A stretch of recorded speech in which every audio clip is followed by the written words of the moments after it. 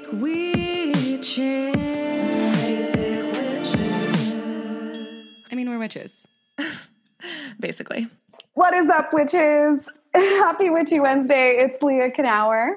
And Rachel LaForest, your basic witches. And today we have human design expert of over 10 years, Dylan Earth. And he is a friend of Sarah Posh, who we've had on the podcast a lot. You know her, you love her. So he's good people. Mm-hmm.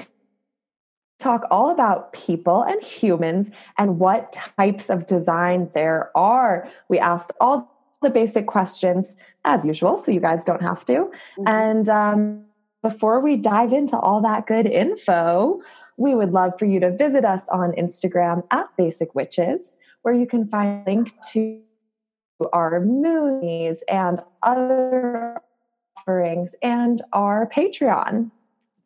And while you're online, if you could please take the time to leave us a 5-star iTunes review. If you're loving the show, it's helping you in some way, we read them. We love to hear from you, and it really helps us out. It's a way to support us supporting you. So thank you so much. Yes. And while you're doing important things on the web, make sure that you're registered to vote. Just a little PSA, just a little basic witch PSA, register to vote.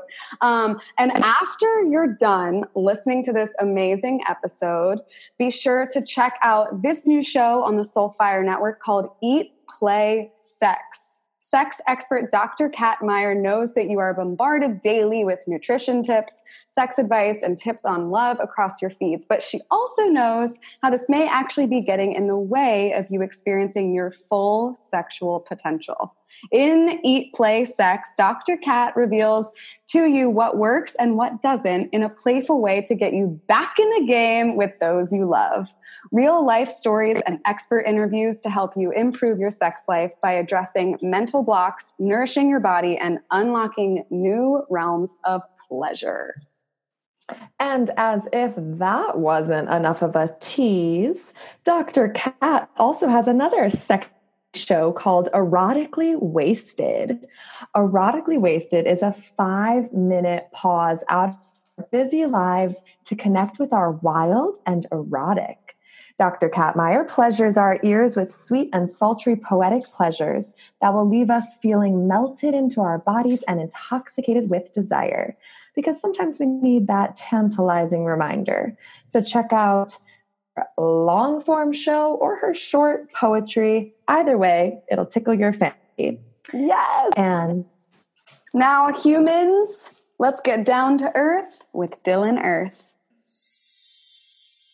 And you're friends with Sarah, right? Who we've had her on the podcast several times. Yeah, we're like besties and spiritual support system. It's awesome. Oh, I love it. How did you meet her? I met her through her ex-boyfriend who just approached me at a cafe one day and started talking to me. So about it was what? meant to be. Well, I was doing human design stuff and he was like looking at my screen and was like, "What's that?" And then it all rolled into us doing retreats together, and it's been so beautiful. Cool. Yeah, unfolding. I love it. So can you describe in layman's terms or basic witch terms, like what is human design? Okay, so I was thinking about this before, and the best way to put it, I think, is human design is a quantum blueprint for your soul. So it's giving you in a very visual, logical, some would even say rational terms, how to interface with how your body and mind work together, or in some cases, how they're working kind of at odds with each other. So it's a great way to get back into your body and then give your mind something to chew on so that it can understand that it has a place, but its place is not as big as we are taught that it is. Because we can be very mental in our decision-making processes, and that leaves out so much of the body's intelligence and our DNA and, just so much of who we are. So human design lets you see who you are and who you're not, and from there you can go anywhere. And And is it looking at a birth chart? Because you asked us for our time of birth, place of birth, and date of birth. Location. Yeah. So what's cool about human design is it takes the birth chart that you would see in astrology, and it actually matches it up with another chart that was rendered 3 months before you were born. So it gives you a map of both your conscious personality and your unconscious design, or your vehicle, or your body, and it actually mashes them up. So when we look at your human design chart, and I'll share that screen a little bit later, and we look at both of yours, what you're seeing is the places where your body and your mind connect or not. So you're seeing the whole system. And that's really cool because, as I've been saying, the unconscious and, the energetic aspects of our body and our vehicle play a huge part in our life. But if we don't know how to access them, we're just usually coming from a conditioned mental mindset. And I mean, like you touched on earlier, we have sort of an epidemic of disembodiment. We are just really not living in our bodies as these modern humans in these conditioned societies. I was remembering how my healing spiritual journey really started with learning to be in my body, because I was so high anxiety. So I was like living in my head. And it was like literal practices of like feeling, physically touching my skin and feeling what my body is again. And also like work to get into it. And then unfortunately, because of technology, I think we're actually becoming more and more removed from our bodies, especially with the pandemic, spending so much time with screens and not actually like human interaction. I wonder how it will affect us like years from now. Yeah, I think that's what's beautiful about knowing your design is you can have this context to relate to yourself in an unconditional way. So it doesn't matter what's going on in the collective dramas. You always have this place of your unique truth to come back to. And really the coolest part of it is it's about making decisions. It's about what you do with your energy, where you place your focus, who you connect with. Decisions are what our life is built upon. So this map is really helping you get away from the groupthink, get away from all the conditioned drama that's out there, and just reconnect to your irrevocable sense of truth in any situation, and how to find that. That is so cool, because we understand that reality is our perception. And so each of us have a slightly different, or maybe sometimes very different reality than the next person.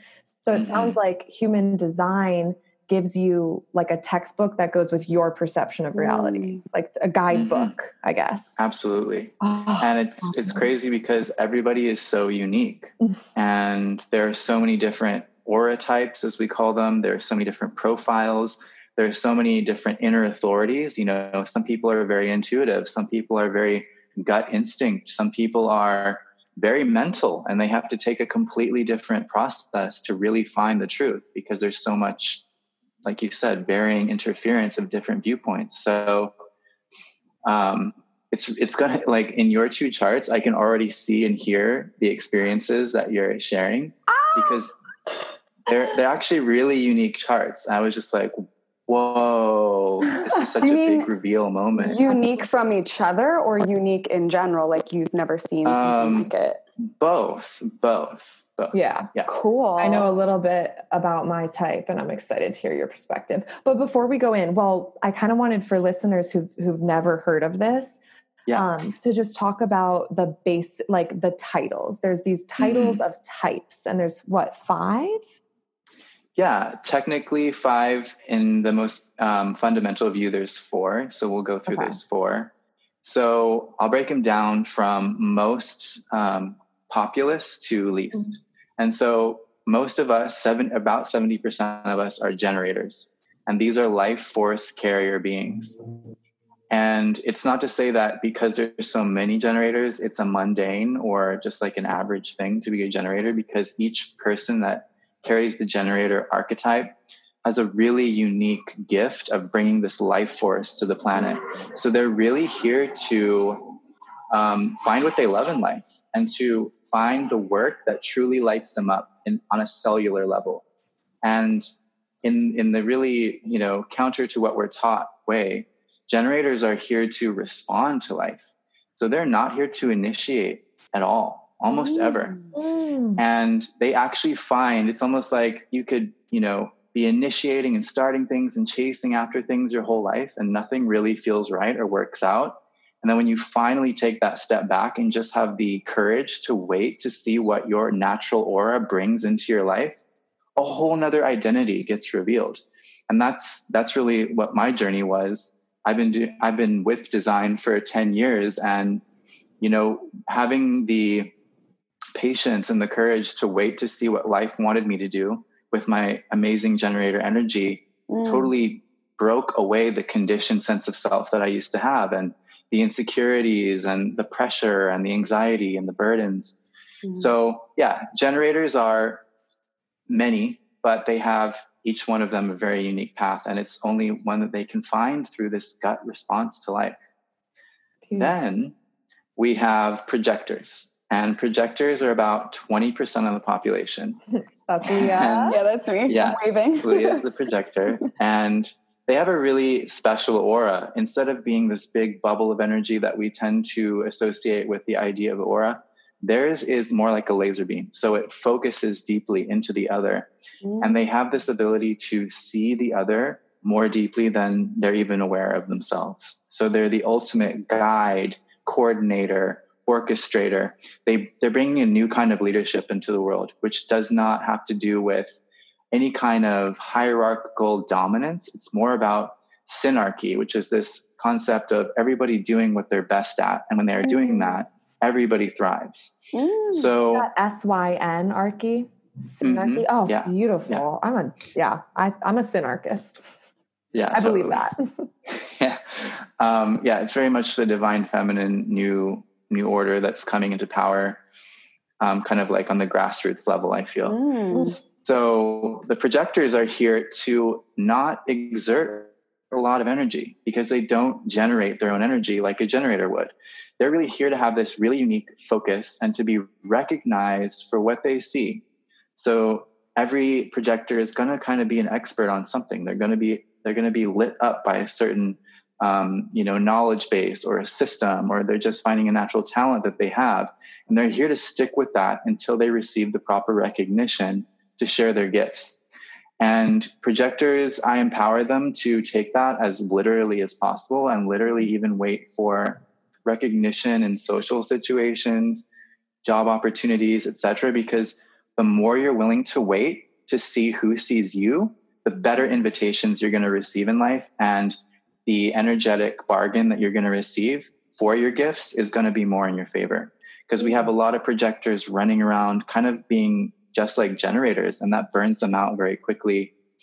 And it actually doesn't put them in their best capacity to serve in the way that they're here to serve.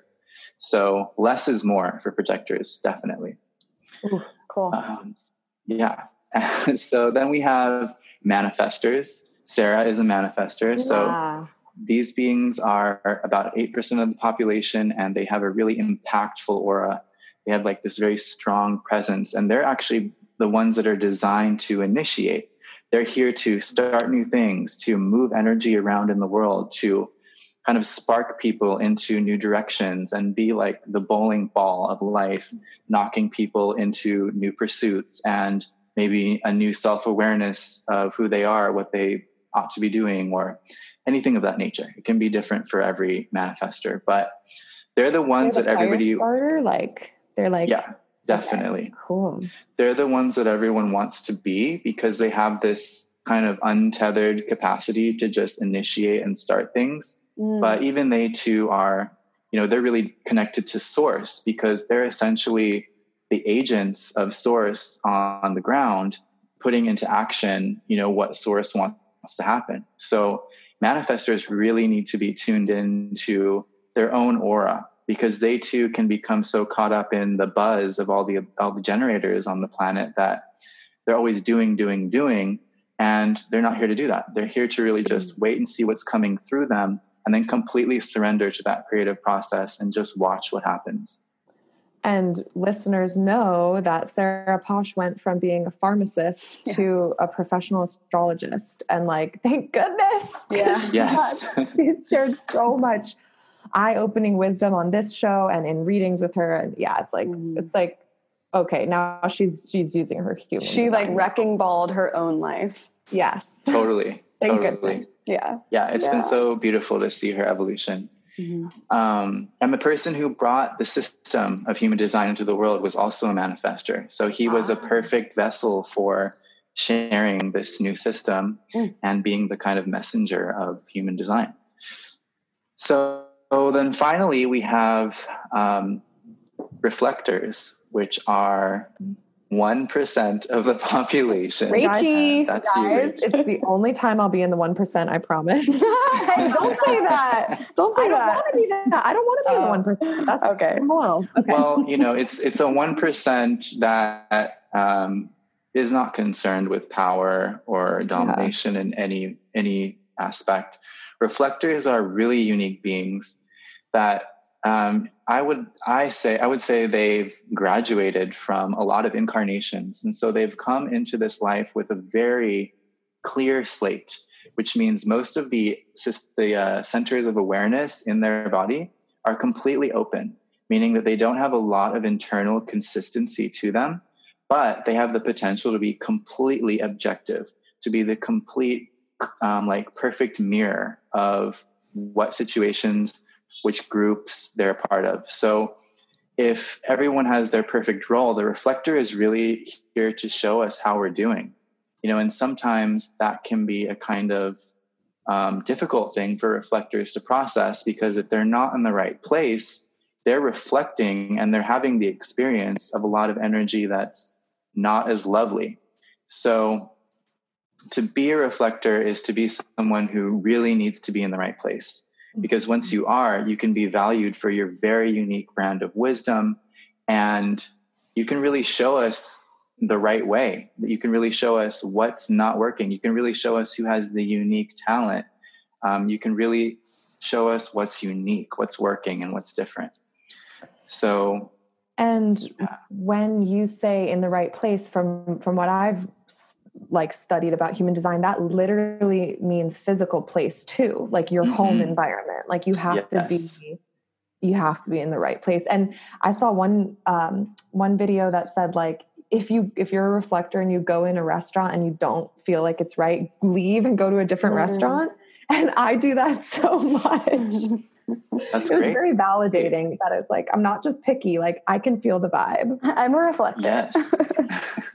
Yes, that's really important actually, because that can really limit how much toxicity that you take in. That's not going to nourish you. That's not going to allow you to continue to be that objective, wise person. And the more that you listen to those subtle nudges from your very sensitive, energetic body, the more fine-tuned it's going to become. And that's really your journey, is to figure out how to tune yourself in your unique way to be the most powerful mirror for us, because we really need somebody who isn't one of us to give us feedback. Essentially, everyone else is in their subjective little movie. I'm manifesting, I'm generating, I'm projecting, and you can be that outside voice that's like, that's wrong. You missed the spot. Yeah. So what are the extra ones? You said there's technically 4. Right. So, there's debate about whether this is a 5th type or not. And this is actually my type, and it's called manifesting generator. So it's really interesting to think about this in a historical context, because in the cycle of evolution, in the beginning, there were just reflectors. So they're the most primordial archetype, because they're literally moved mostly by the transits of the planets. So they're kind of just a reflection of what's happening in the cosmos or the environment.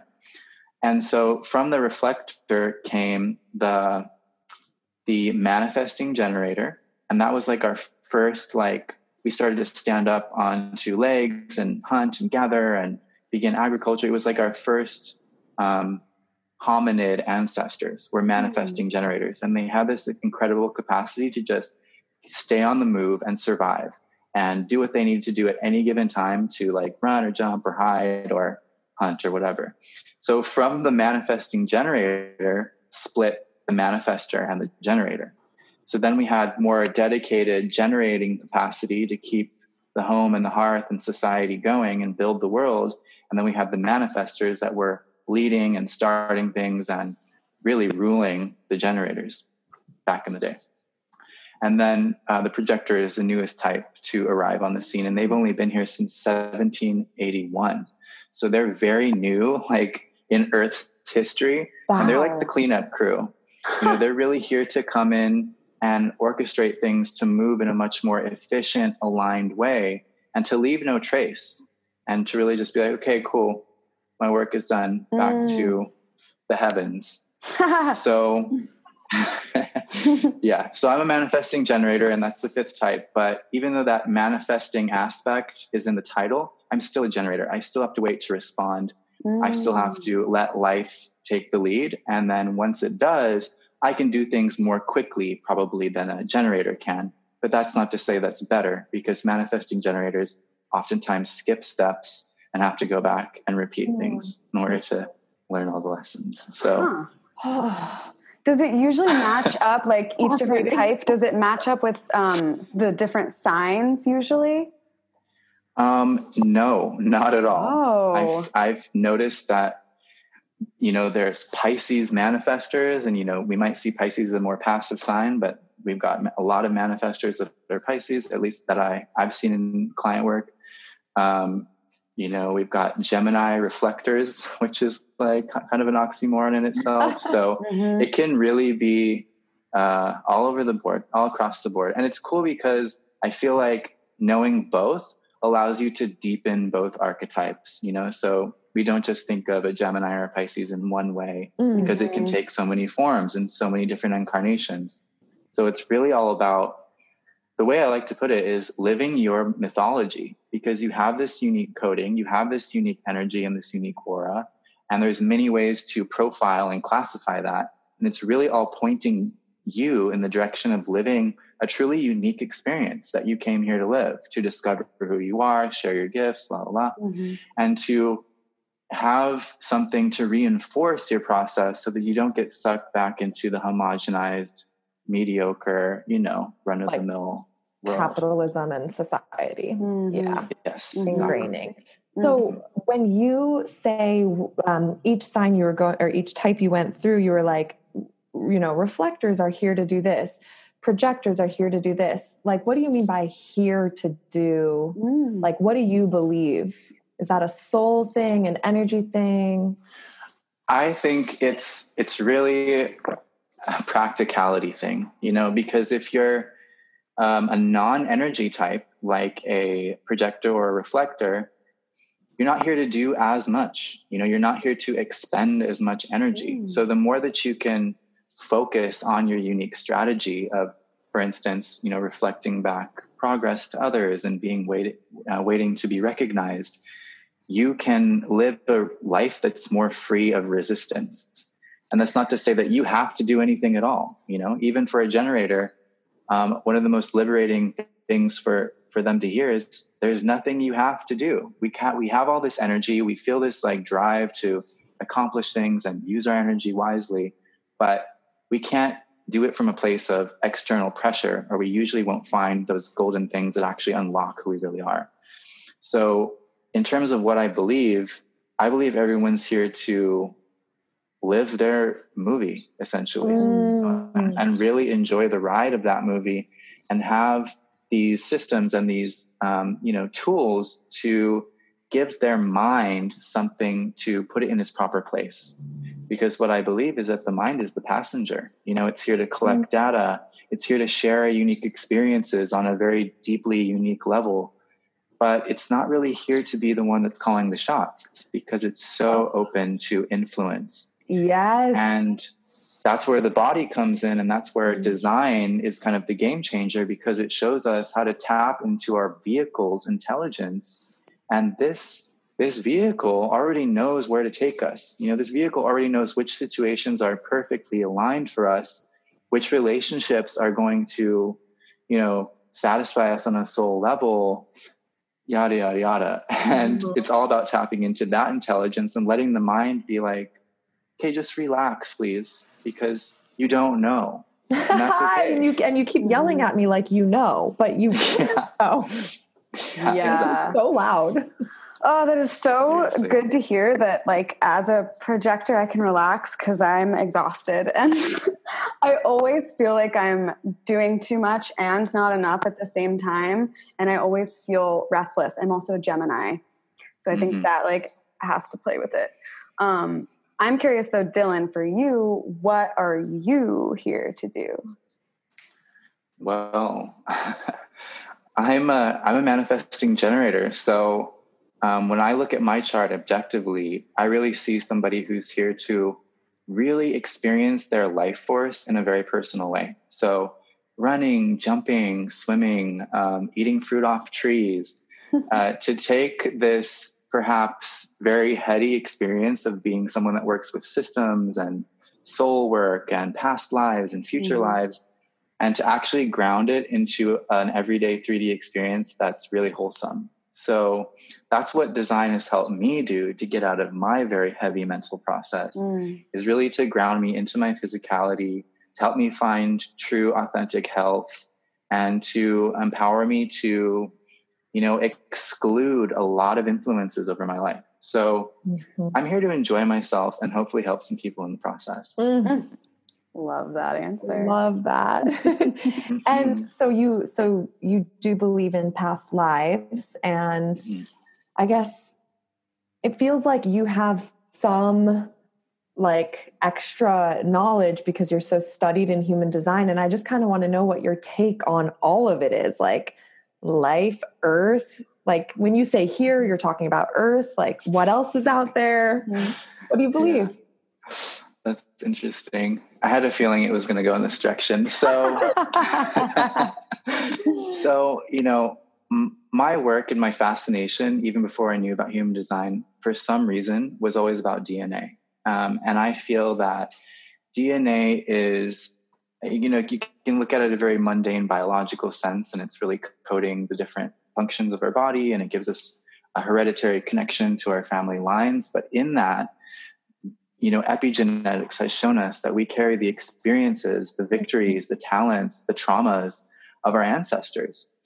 And as you live, in my experience with my design and kind of deconditioning and really going deep into who I am and just feeling these experiences come through me and live through me again, I've realized that, your DNA is like this record of Earth's history. And there's a lot of treasure in there, and there's a lot of trauma in there. And it plays out in a very psychosomatic way that can make us feel like, oh yeah, I was alive in Arthurian times, and I was, helping protect the Holy Grail. And it's, to me, it's not necessarily that you were there, but there is a tie to your soul, to your DNA, which is experienced through your soul in this lifetime, or your consciousness in this lifetime. So it's kind of like the DNA is like the film, and the consciousness is the projector. And we experience that through our nervous system, through, the traumas that we're healing and like repatterning, through the relationships that catalyze us and activate different things in us. And so I think it's super fun to delve into past lives and to really look at them as a lens to understand just ourselves as a consciousness.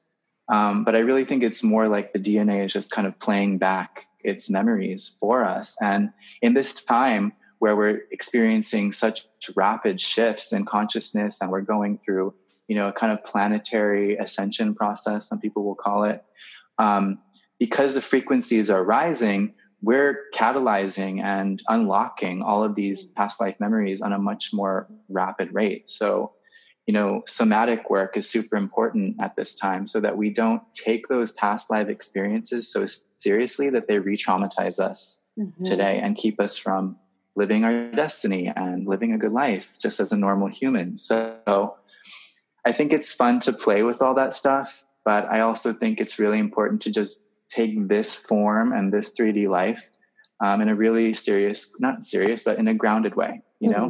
This is who I am today. I may have been a star seed princess of the Anunnaki at one time, but I need to live my daily bread and I need to go for my walks and drink my green juice. And if stuff comes up in dreams and it helps me put the pieces together about what I'm here to do, I think it's fun, but we always need to take it with a grain of salt. Mm-hmm. Is that your past life? Were you a princess? I think it was definitely a queen and like an underwater. Get it right. Hell yes. But that was a lifetime where I had to learn. I'm having to, re-pattern a lot of abuses of power because, that's something that a lot of us have. We've been either the victim or the victimizer. And it's important that we don't put too much of a value judgment on that in this life and just realize we're here to love it all. We're here to love our friends and our enemies and just make peace with all of existence and not get that, up in our own egos again, because that's where it all goes weird. Well, I keyed on that part you were talking about the frequencies rising collectively. And I want to know what you're seeing or what you think is happening with that on a collective level. Right. So in my personal experience outside of any system, and that's why I kind of renamed myself Dylan Earth, because I have this deep connection with Earth as a being. And she's kind of taken a divergent path from maybe what the New Age was expecting or any of that. And that is to save herself, And so that means that on a planetary level, she's still our mother and she loves us as her children. But to save herself, she's going to have to go through a transformation, And so her natural systems, her energy bodies are going through things that are not so much about our ascension anymore, but her own ascension. And it's our job to kind of keep up with that by taking good care of our vessels, by, staying grounded in loving kindness and compassion, staying out of our minds too much, because in the mind lives duality, polarity, separation. Mm-hmm. So in this time, it's really just and about... in the body lives oneness, right? Exactly. Yeah. So it's really about supporting ourselves by aligning with these energies, which are really just about burning off anything that is on that spectrum of control, dominance, hierarchy, enslavement, etc. Because these are lower vibrational energies.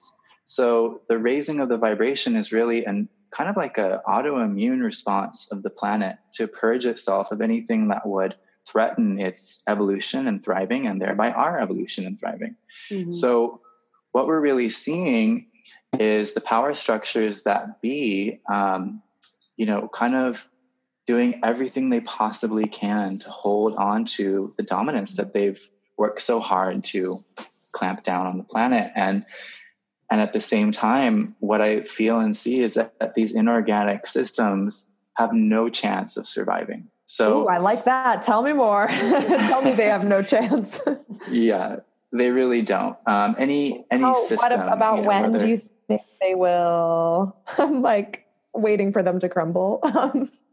Well, even time itself is a linear system that isn't exactly aligned to the greater picture. So I know that sounds like kind of a cop out, but really it's just to show us that it's not about a win anymore. It's about a state that we're, building ourselves in order to embody. And that state is timeless. And that if you can find that timelessness, you'll find that everything that you wished would be over sooner is actually not as much of a stress on your being anymore, because the things that come with that timeless state are just an overall sense of connection, oneness, and empowerment that it doesn't resonate with fear. It doesn't resonate with, limitation or being afraid of what's not going to happen or what's going to happen, because it knows that it's all going to be okay. So, it's like not getting involved in the drama is one of the biggest things I think is important. And I know that there's so many topics that are coming up for collective review right now that seem like we need to have, we need to be really sensitive to. And I do agree that we do. And that we need to be, available to make big changes to support equality and love for all. And at the same time, I think that it's in my personal opinion, it's best to do that in a way that's not polarizing, So making the new changes, opening things up, creating more opportunity and openness for everyone, while at the same time, not having to make that a thing that makes us demonize something else. Because if it doesn't fit in the new world, it's going to just shed like old skin anyway. So focusing more on, the positive changes, what we can make and the new doors we can open, rather than thinking that we need to blame or, prove someone wrong or teach someone a lesson, because that ultimately is more about separation. And even though it feels like it's the right thing to do, it can actually drag us down and into these control structures that we're trying to graduate from. Wow. Yeah. That reminds me, there was a moment that I recently did a Deepak Chopra 21-day abundance program. Today was my last day. I'm so proud of myself. Congratulations. Thank you. It's the most I've ever consistently meditated. So I'm really proud of myself. Wow. But Rachel obviously knows this story, but the day after the new moon, on the new moon, I journaled that I was forgiving someone and choosing to love them even though they hurt me.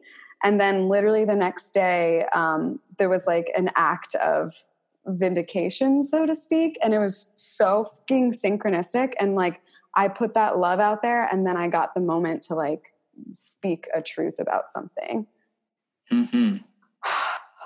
Because it's all us. And that's really the beautiful thing to look at.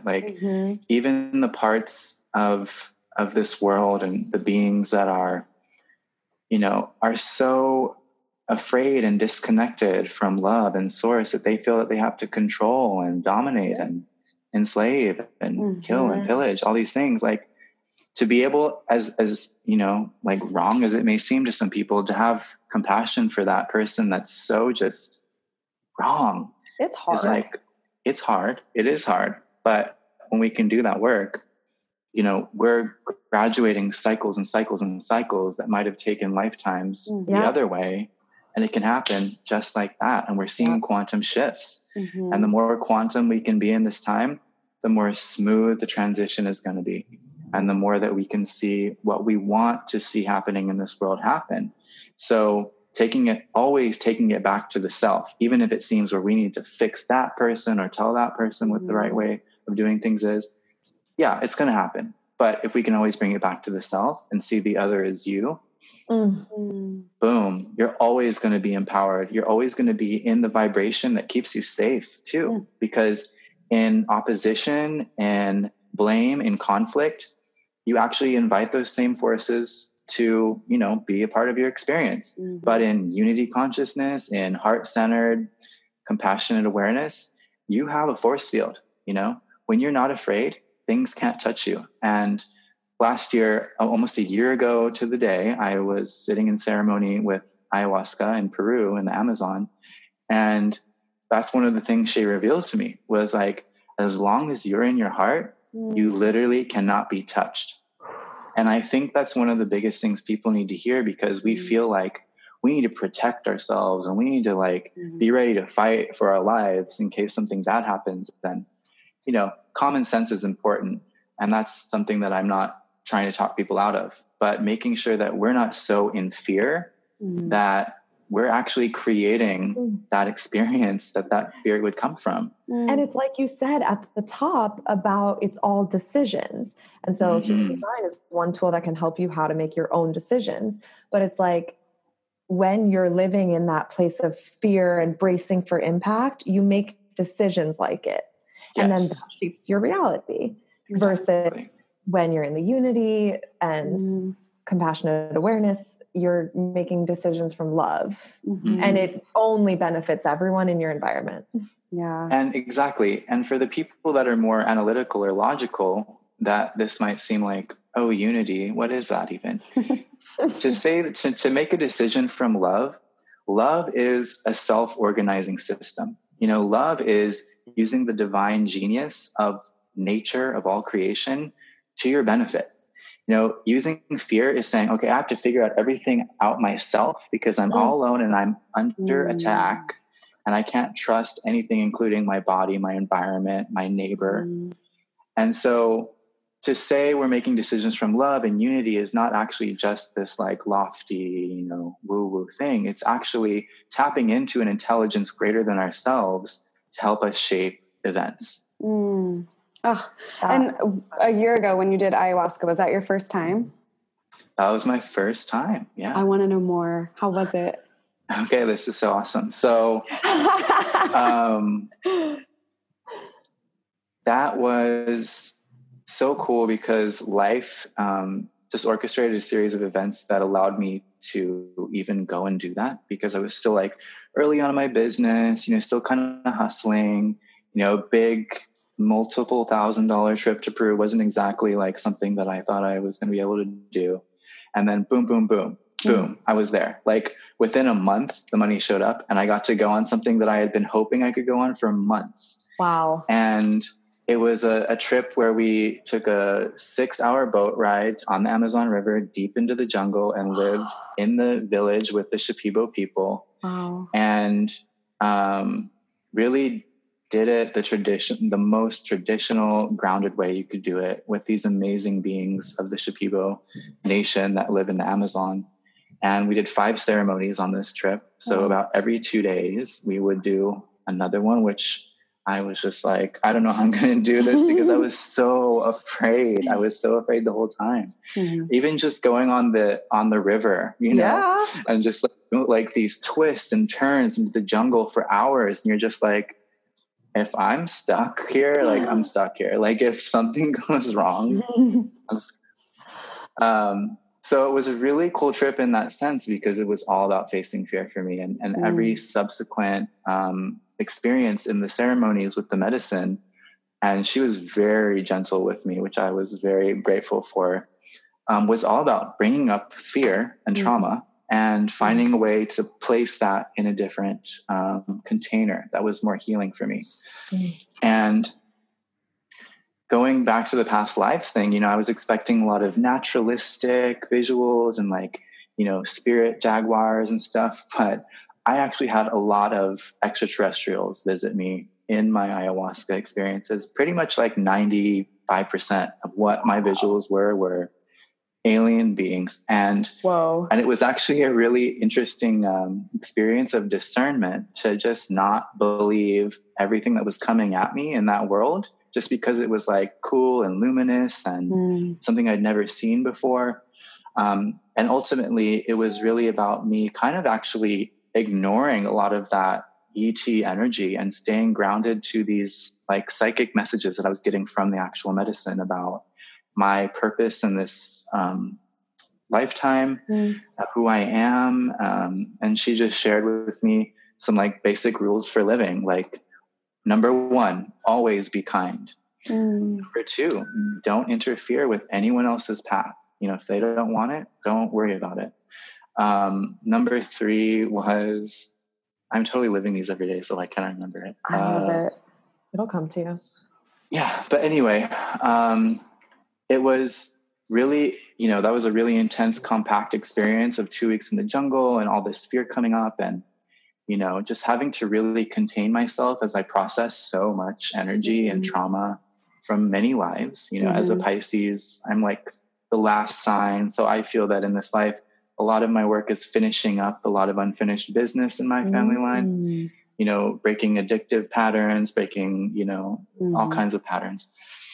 So what's cool is in the year since, the healing has continued. It's not just a one-time event and you heal and you feel a shift. Like the psychological and the journey of going deeper and deeper into past life traumas and past life abuses and, things of that nature. And even things in this lifetime that I didn't remember from early childhood and going back into those memories and being like, whoa, like there's some real stuff here that I didn't want to see before. Mm-hmm. And finally having just the synchronicity and the serendipity that brought these things into my awareness, and meeting the right healers, having the right experiences where things just clicked. And it was like, oh, the more of this shadow that we can address, the more of our vitality we call into our being, the more of our intelligence and our genius and our consciousness can come through us. And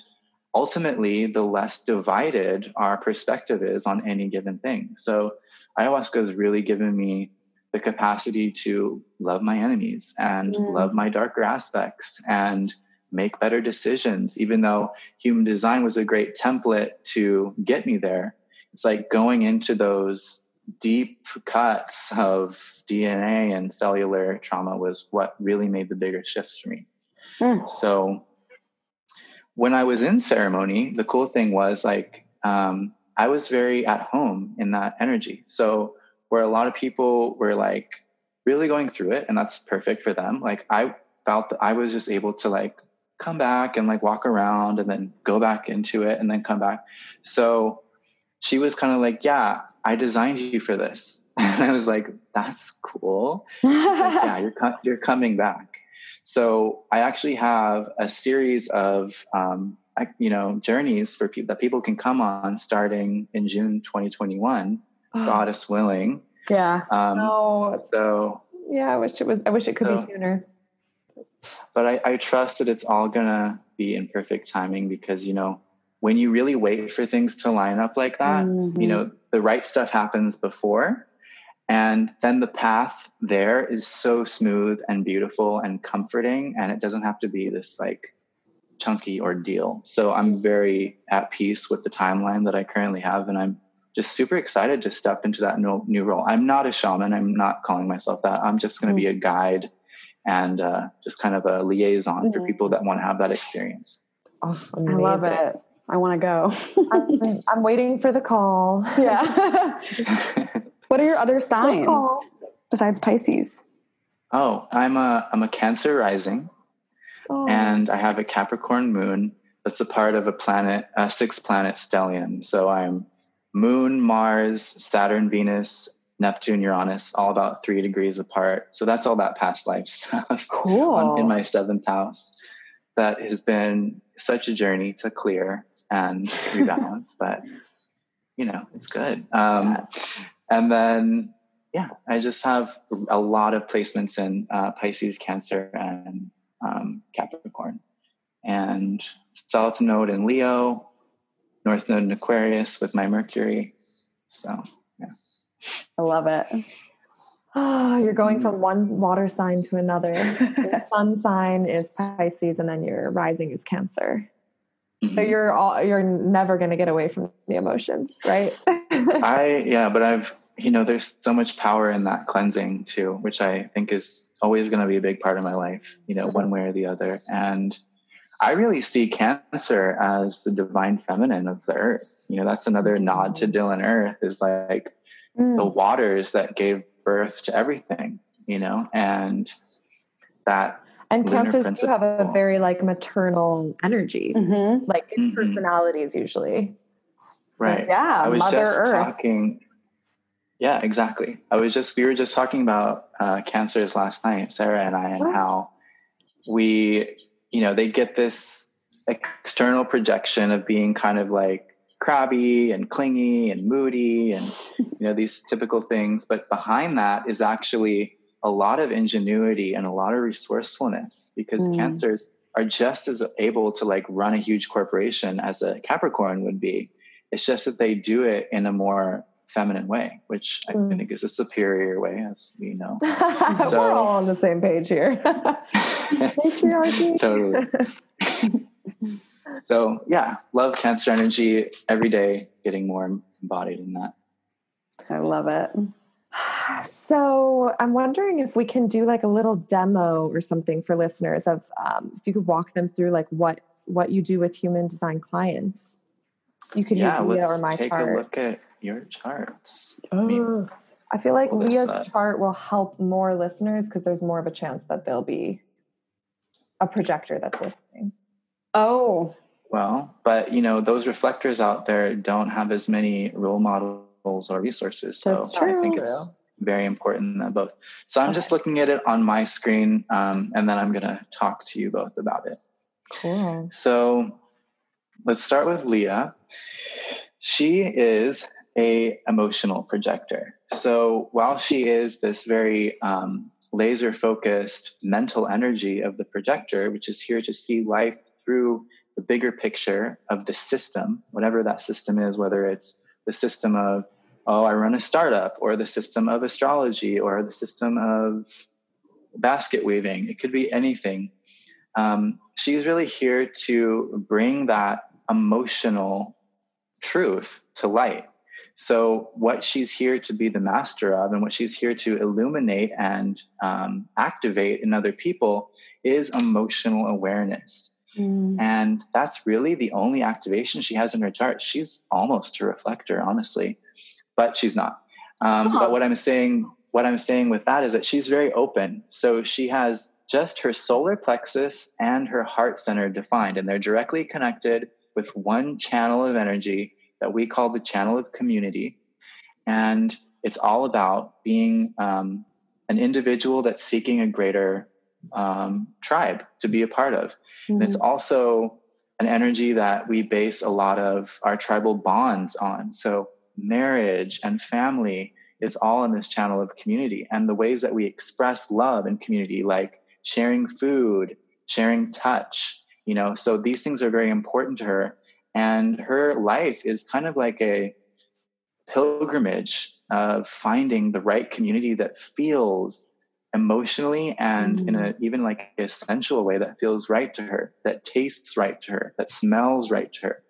Because this is also a tribal energy that has to do with the five senses, and is heavily geared towards, what is yuck and what is yum is more about those more primal senses than it is about, the this and that we might perceive on the mental level.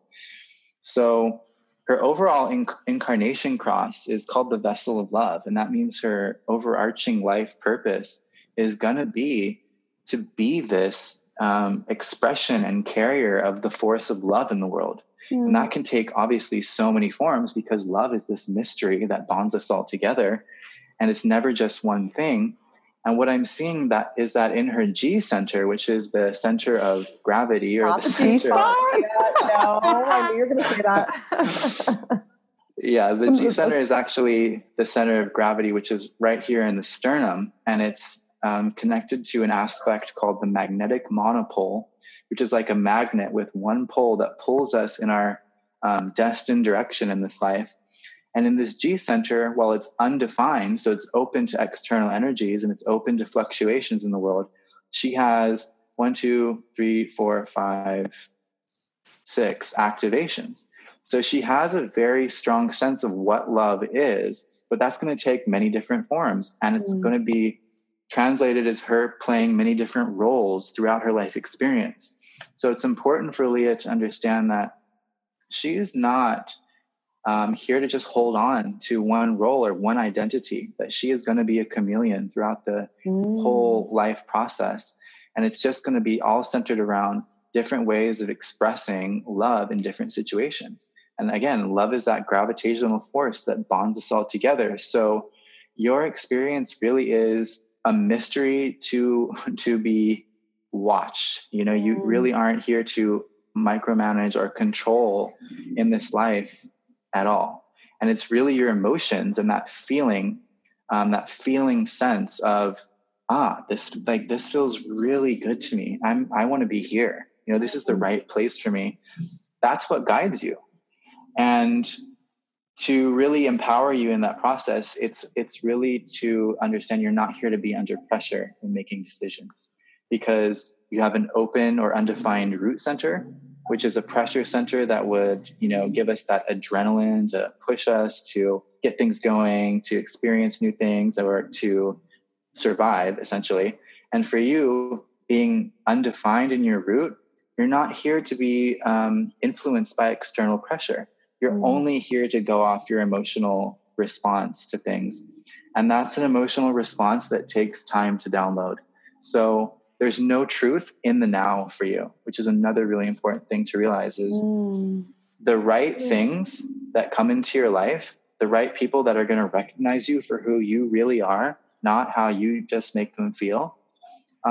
It's going to take you time to discern that. They're going to have to come back several times and be like, hey, like, can we hang out yet? And you might just be like, no, I don't have the energy for that today. I'm really not feeling it. And then as you give yourself that time and space to really become emotionally clear, you find yourself going to those right pursuits, those right relationships, and those right communities for you that see who you are and they reward you for who you are, because that's a big aspect of your Jupiter placement in your chart is being, the one that can do what no one else can in your group and being rewarded for that.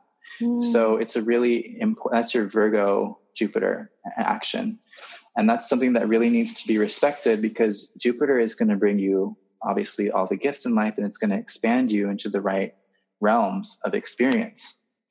And then finally, did you guys both just see a light behind us? Okay, I'm like, was that an orb? Okay. It was a glitch in the matrix. So you believe in? Also, you're a 2-4 profile. So our profile is composed of 2 numbers, and it's kind of like the outer expression, the most accessible way that people first meet us with.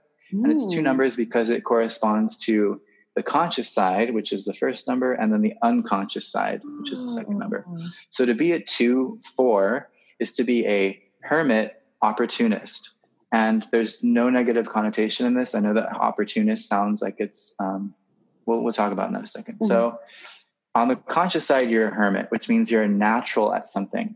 You're not here to worry about finding out all the details and trying to get good at what everyone else is good at. It's really a lifetime where you're here to just dance with what feels natural and good for you, and to just be able to cancel out all the noise and be like, no, I just like basket waving. Like, trust me, I'm going to make it big. I don't need any input. And just sticking to that 1 or 2 or 3 things that you really love. And when you do that, when you hermit away and you stick to your true organic process, that's you actually become more visible. And that's really the secret and the, unexpected twist for hermits is, there can be a long waiting period of getting that proper recognition or finding the right outlet to share your gifts. But when a hermit really dedicates themselves to the right thing for them, they then have the capacity to take all that momentum they've been building behind the scenes and just skyrocket and become huge. So like Adele, great example of a hermit energy. She's just like, no, I like singing. And then she was just like posting her singing on MySpace, and then boom, worldwide sensation. So, your big dichotomy as a projector. Oh wait, I didn't talk about the opportunist. Sorry. So the second line on your conscious side is the hermit. The unconscious in you, your actual physical body, is the opportunist. And this is the social networking archetype. So it's somebody who is great at making connections. Wait, this is crazy. I'm a Gemini Cancer cusp, and the Cancer is like the hermit and the Gemini is the opportunist. That's wild. Awesome. And Gemini is the connector of the community too. Yeah. And it's so cool to see how like the multi-dimensional quality of all these systems, it's like we can find the same archetypes in completely different alignments. So the 4th line is really cool. I'm a 4th line on my conscious side. I'm a conscious opportunist. That's why I reached out for this. Yes, because I was going to be reaching out to you. I don't know if you knew that. You were already written down to be reached out to. Yeah. Awesome. But you swept the opportunity. Yes. Yeah. And it's really just about letting things come to you through the network. So the thing that's said for opportunists is strangers are not for us. We're not here to necessarily have to look for things outside of our web. And so let's say we need like a great mechanic or a great body worker. It's somebody that's already somebody that we know knows. We want to just keep it in that 4th line network of opportunity. And that just keeps dark forces out of our energy, basically, because the fourth line is a more delicate energy. It doesn't have a natural connection to the foundational aspect. So its foundation is its people. And if it has crazy, weird, or dark energy people in its realm, it's going to take on some of that energy. So in order to protect ourselves, we want to keep it in the family, so to speak. And that's also great because you can see that your best opportunities in life are going to come through people you know. And that if it's not within that realm, you don't need to worry about it because, life will find a way to bring it to you in a way that is aligned for you. You just might have to wait longer. And that's fine for a projector because you're not here to do a lot. As a non-energy type, you do have this powerful emotional energy that's more about awareness, but you're not somebody that has a lot of life force energy to expend and burn and dedicate to things. So what does that mean exactly, a non-energy type? Right. So for instance, generators have this motor of the sacral energy that's always running. They need to burn off their energy or they start to kind of lose it. So they have energy to burn. Manifestors have an energy center connected directly to their throat chakra. So they're always needing to get something out. These are considered the energy types. The non-energy types don't have this direct access to energy all the time. So they just don't do as much. And that's fine because it's not their job. And that's one of the best things about design is you can clearly see in your chart what's not your job, what you don't need to worry about.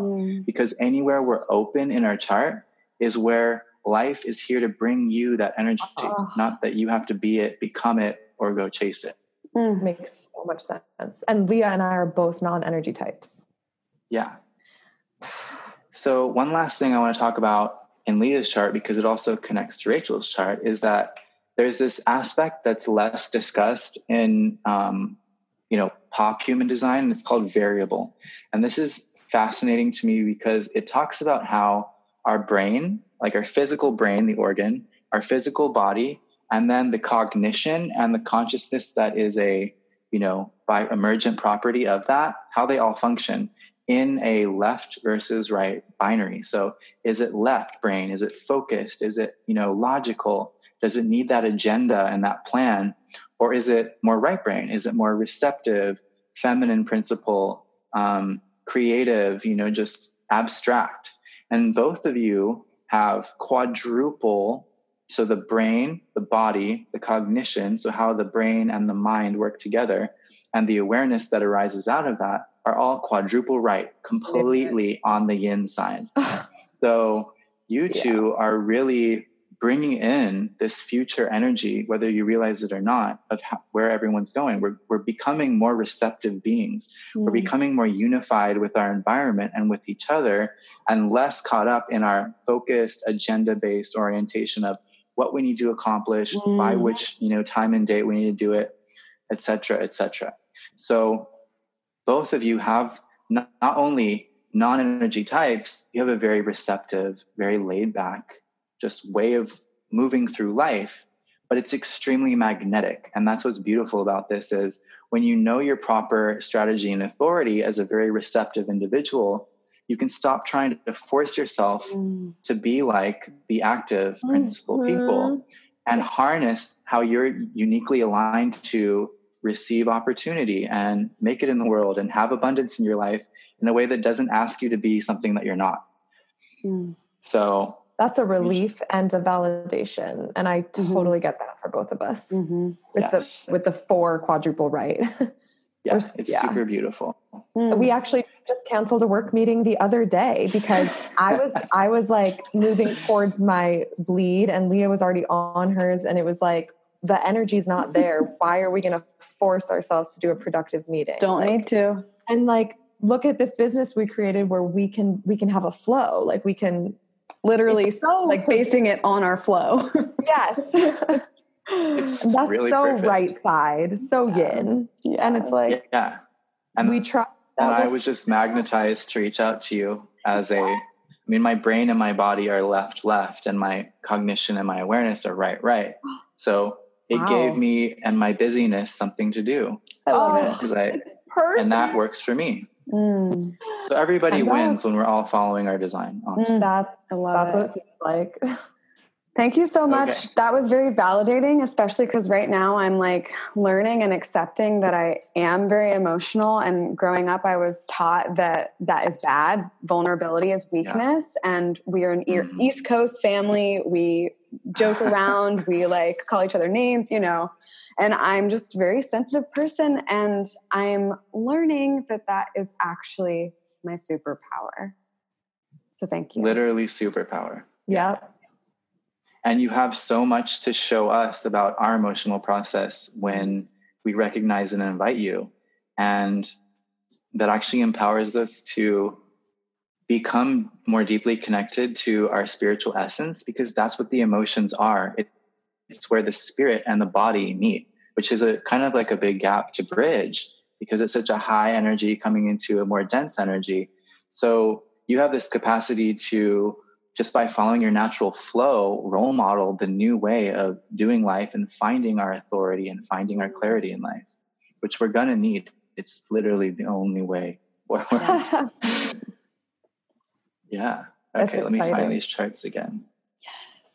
Where did my charts go? Okay, there. So Rachel, let's dive into yours. Okay, thank you. So you are a reflector. Now this is the 1% unicorns of the world. And I have been a unicorn too. Couples.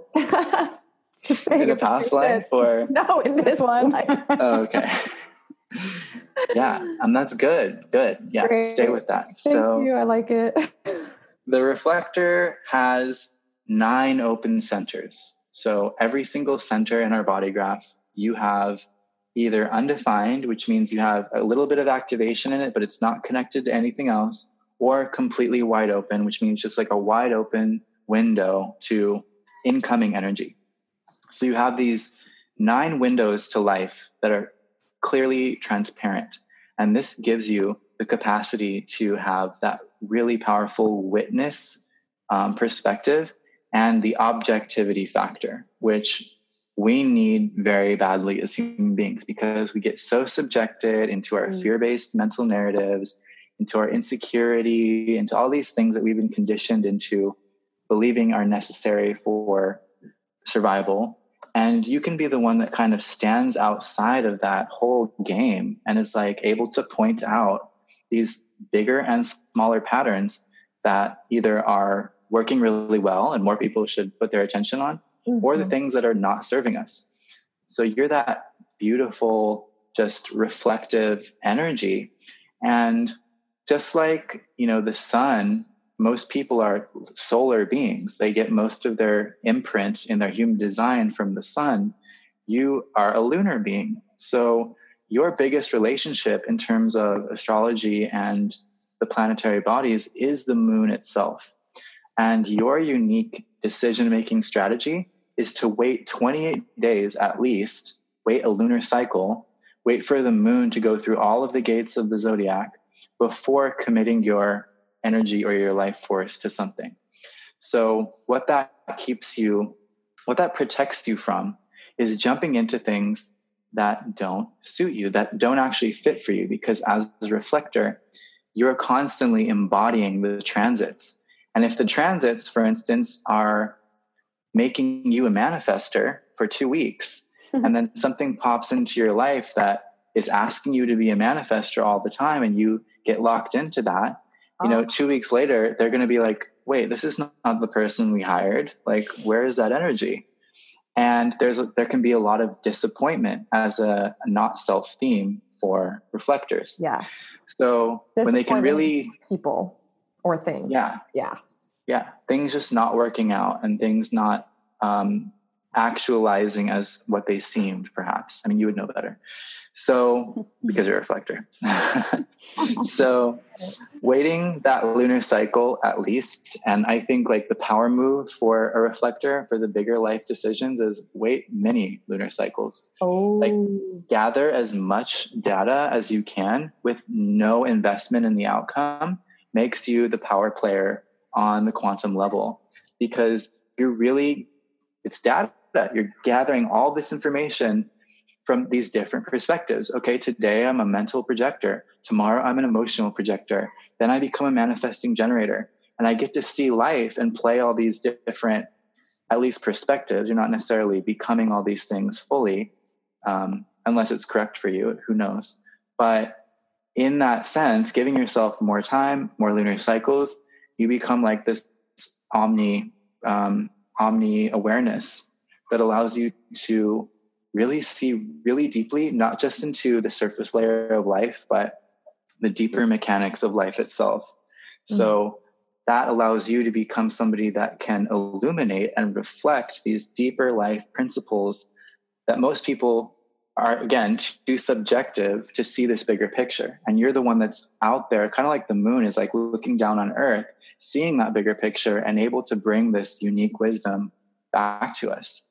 So in that same sense, when people meet you, they're going to meet a reflection of themselves. Yeah. And that's something for you to remember is, people's, right? Yeah, a lot of people will just like fall in love with you because they're meeting, themselves. Their first impression.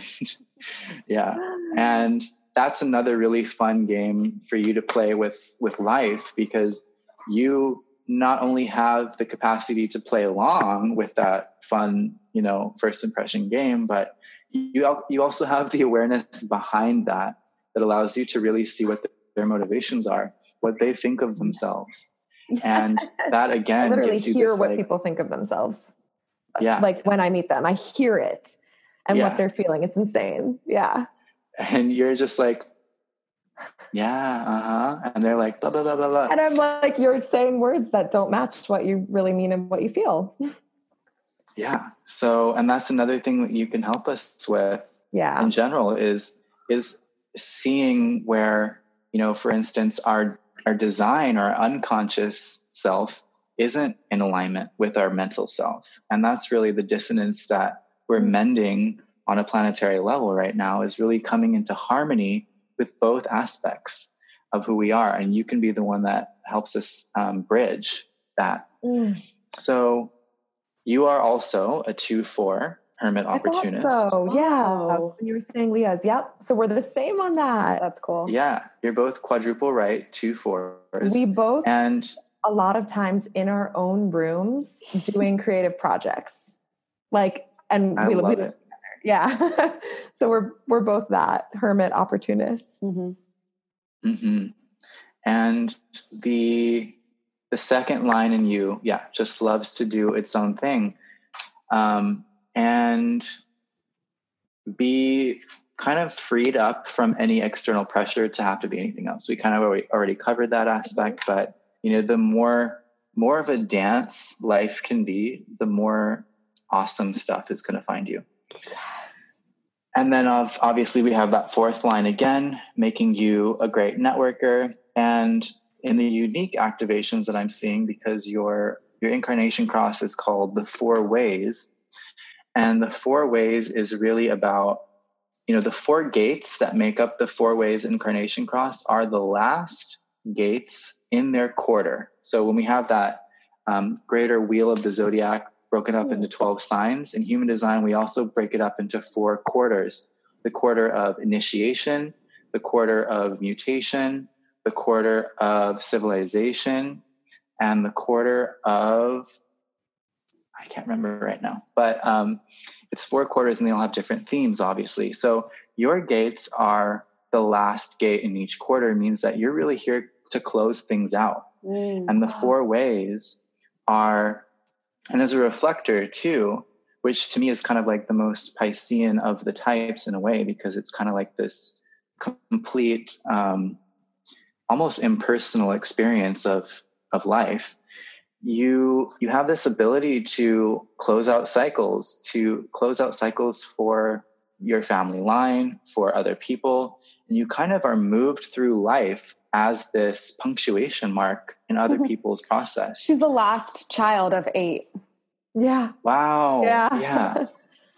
So you have that energy, and that's not the only thing that it's going to, embody, but that is definitely one of the aspects of these qualities.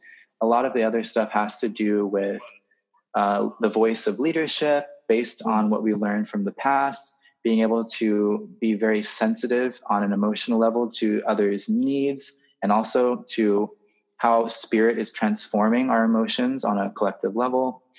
And you also have this really strong connection to past life connections, actually. Oh. And basically with the second line as your personality side profile, you have this very specific bandwidth of people that you're here to meet in this life and close something out with. It's just an intuitive read on what I'm getting. So it's almost like you know it in your bones, or there's something about their scent. It's, again, a very primal recognition of people that you come across with that are on your fractal and that are here to close out maybe a karmic cycle, or maybe even begin a new one in a positive sense. So wow.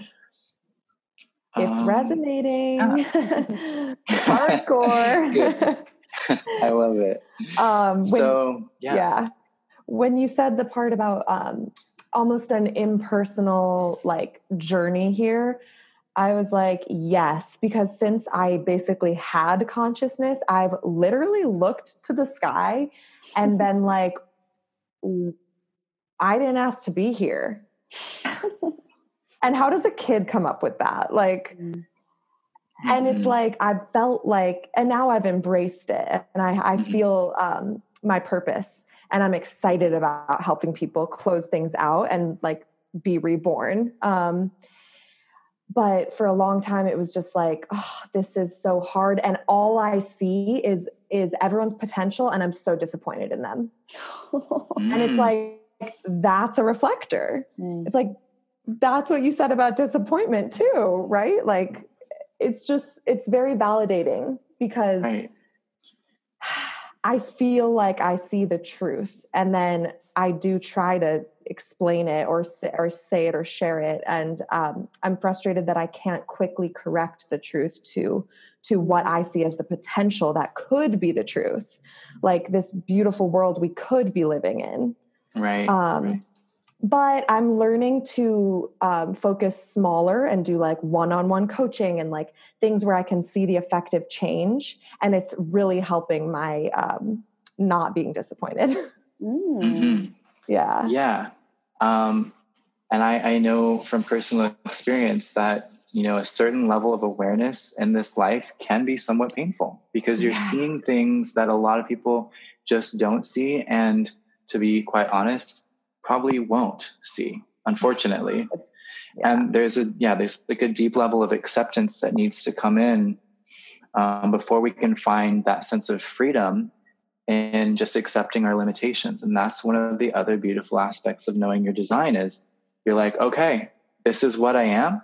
I'll never be this other thing. Yeah. And I just have to, go through the grieving process perhaps, and then fully just let myself embody my limitation. When I can do that, I'm literally living the true definition of what freedom is to be in a human body, because we're not everything. And our mind has told us our whole life we can be everything and that we should be more. And that's the biggest Occupy movement that we can do, is just to reoccupy our true limitation and just be okay with it. And then from there, the miracle of the greater mind and the greater entity of the planet and humanity can do its thing in ways that are totally out of our control. And we just begin to enjoy the movie, enjoy the ride, and release resistance. And it's just such a relief. Yes. I feel like, I feel relieved learning about human design. Really relieved. And it just gets better and better, because the more we get to practice our strategy and watch how we get to relax from the expectation and the pressure, that just becomes a beautiful empowerment in the most like chill way. So I love that human design does equip you with a strategy. I've been employing waiting at least a moon on some big things lately. And they're feeling good. And I love that each person can have a strategy that's going to be slightly different from everyone else. Totally. Thank you for sharing your gifts so everyone could hear. Yes, thank you. My pleasure. Thank you for having me. If listeners want to get a reading with you or any services from you, where do they find you? Best way to find me is my Instagram, which is Dylan.earth, at Dylan.earth. And I have a link tree. You can find readings to book there. You can find my website where I advertise my coaching side of things. I am launching a group coaching mastermind on the new moon in Virgo on the 16th of September, in case anyone has been thinking about something like that. Enrollment is still open. And just send me a message. I like talking to people. I'm a fourth line, so I'm all about making connections, and I'm happy to answer questions and share resources. And obviously I love doing readings, so hit me up. I love it. Well, you're very talented at it. And in closing, a basic blessing from each of us. This is something we're grateful for today, right now. Any of us can start. I am grateful for the serendipity of finding like-minded and like-hearted souls that I can have these beautiful connecting conversations with. I'm grateful for other people reflecting to me. So thank you for today reflecting something back to me that helped me feel relief. I'm grateful for Sarah Posh and her ex-boyfriend for talking to you randomly in a cafe. Yes. He was a Gemini too. Yes. I knew there was something there I liked. That's so funny. I love it. Thank you so much, Dylan Earth. Yes, this has been so lovely. Thank you for doing this, and all the best and love to your amazing platform. Witches, this show is made possible by listeners like you who contribute on our Patreon. If you want to join the Basic Witches Coven, become a patron, and as a thank you for your support, we'll give you all kinds of witchy goodness, like card readings and custom art. We'll see you in the coven. Hexo, hexo. Basic Witches. Basic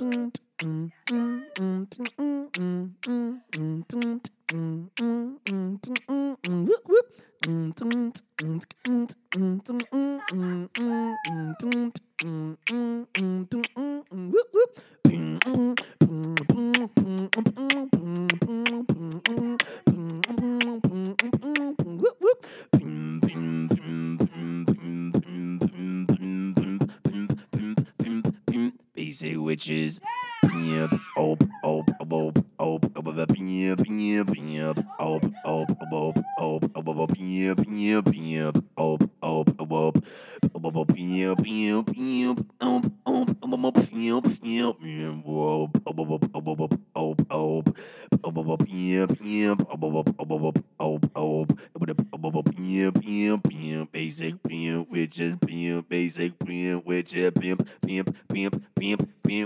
Basic Witches.